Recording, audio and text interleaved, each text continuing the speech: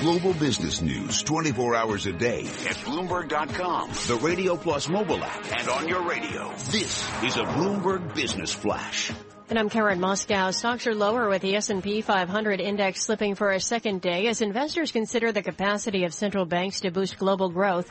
We check the markets every 15 minutes throughout the trading day on Bloomberg. S&P 500 down 0.5% or 9 points to 2010. The Dow Jones Industrial Average down 0.4% or 61 points to 17,167. And the NASDAQ is down 0.4% or 20 points to 47.29. 10-year Treasury up 5/30 seconds. The yield 1.93%. Yield on the 2-year 0.95%. NYMEX crude oil down 2% or 73 cents to 36.47 a barrel. COMEX gold down 1.2% or $15.50 at 12.2950 an ounce. The euro $1.1105. The yen is at 112.88. Faro Corporation, a maker of chemicals for the manufacturing industry, recently receiving a takeover approach from Apollo Global Management. That's according to people with knowledge of the matter. Faro rebuffing the initial approach, which was made within recent weeks, the people said, asking not to be identified as the matter isn't public. And Valeant Pharmaceuticals plunging in early trading as much as 25% this morning after it corrected its EBITDA guidance lower to $6 billion. And that's a Bloomberg Business Flash. Tom and Mike. Karen, thanks so much. Bloomberg Surveillance brought to you by Interactive Brokers. Traders University. Even experienced traders need to keep learning. Traders University will get you up to speed quickly with short videos, webinars, courses, and more. Visit ibkrb.com/stay ahead. And Valeant continues to not find a bid. Mike down 29% right now. We have a 48 handle. Take your money, it appears, out of Valeant. Put it into Faro in the hope that maybe they'll restart those talks with Apollo Global. Faro up about 10% right now. Here's some interesting and exciting news. The Canadian Prime Minister, Justin Trudeau, back in the United States. He's going to be in New York next couple of days. He wants to he's visiting some folks at the United Nations, wants to run for a seat on the United Nations Security Council, Canada, that is. But we've already given him a seat. We are very excited that Justin Trudeau will be our guest at 9 o'clock on Thursday. Bloomberg Surveillance, Bloomberg Go on television. John Micklethwaite will interview the new Prime Minister of Canada. Good. So you will not want to miss that on Thursday. David Blanchflower joining us now from Dartmouth on austerity. Is there still austerity out there, Danny? Certainly is, I'm afraid. And in the UK, we've heard talk that the UK Chancellor tomorrow is going to impose a big new round of austerity as the economy slows. Well, they've got a... Makes no sense. Makes no sense to me. They've got a pledge to balance the budget by, 2020. So he's going to have to do something in order to meet the pledge. He certainly has a pledge to do it, which no economist, as far as I can tell in the world, thinks is a good idea. But he has a problem in the sense that there is a Brexit vote that's coming, so he has to balance that, trying to make people feel good about where they are now, against the rather foolish pledge that he made to balance the budget. And the big problem he's had is that the forecast he made in November looked far too optimistic. They had a set of scenarios, and I argued at the time their worst-case scenario was my best-case scenario. And essentially that's what's happened. Nominal GDP got revised downwards a lot. And the good news, if you like, the kind of bubbly news that he produced in November 3 months ago has now just sort of gone up in smoke. And he has this delicate balancing act to do.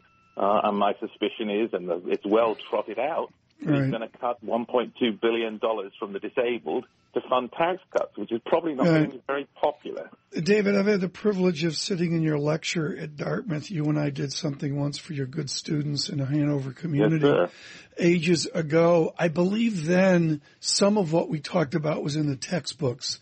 Most of what Mike and I talk about now isn't in the textbooks. How seat of the pants are our central banks at this moment?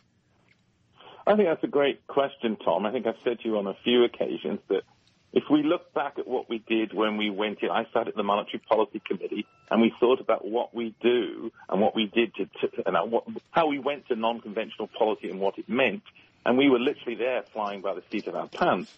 And we always thought, well, when we have to do exit, that's going to be very difficult. We're going to have to look at the data. And that's really a problem. And people say things like they have a plan, the Fed has a plan, the MPC has a plan. Well, actually, really, the plan is to follow the data. And I have a sneaking feeling that right now looks a lot like the turning points in 2008.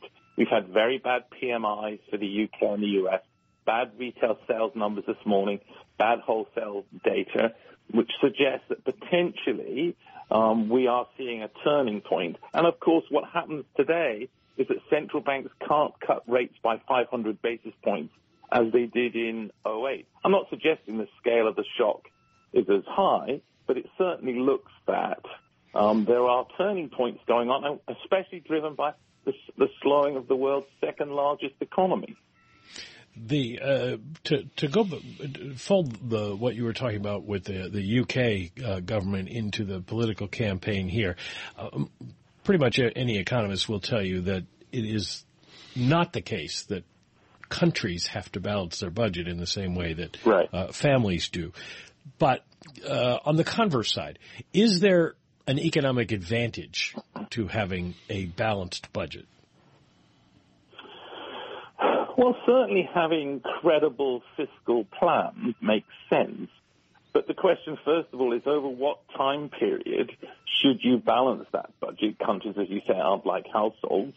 And I remember one time, and I won't tell you who it was, but I was having a conversation with a famous central banker who said that he thought that balancing the budget over about a 15-year period was a pretty good idea. In the UK, there's a debate between the two parties about what should you balance. And the Labour Party this week came out and said, let's think about balancing if you like, the current part of the budget over a reasonably short period, but exclude from that spending on investment. You don't have to balance that. You can borrow money at such low rates that potentially this will be self-financing. So there are obvious issues in the economics about over what time period. Do you try and balance budgets when you're at the zero lower bound? And do you include investment spending? And my view is that you shouldn't include investment spending. And 15 years is probably a reasonable time across a cycle or so to try and balance it. And obviously the Chancellor in the UK has found out the error of his ways because he basically can't balance the budget, said he'd remove the deficit in a parliament, and he hasn't even removed half of it. So plans written down are fine, but the practicalities in this world that Tom just talked about, this is a world we've not seen. You shouldn't have silly rules when these rules don't apply now. I was just telling someone to read Skidelsky's monograph, The Return of Keynes, which I urge every conservative and obviously liberal to read, and that it is so informative about when we get in the foxholes. I would suggest, Professor, that a large part of the Western civilization public feels like they're in a foxhole. Mike McKee mentioned the other day the exit polling out of Michigan, 80% or so of the people felt they weren't getting ahead. 8-0. So a lot of people are in the foxhole. What is your Keynesian prescription that the establishment can affect to help the people who feel like they're in a foxhole? Well, and you got 30 seconds.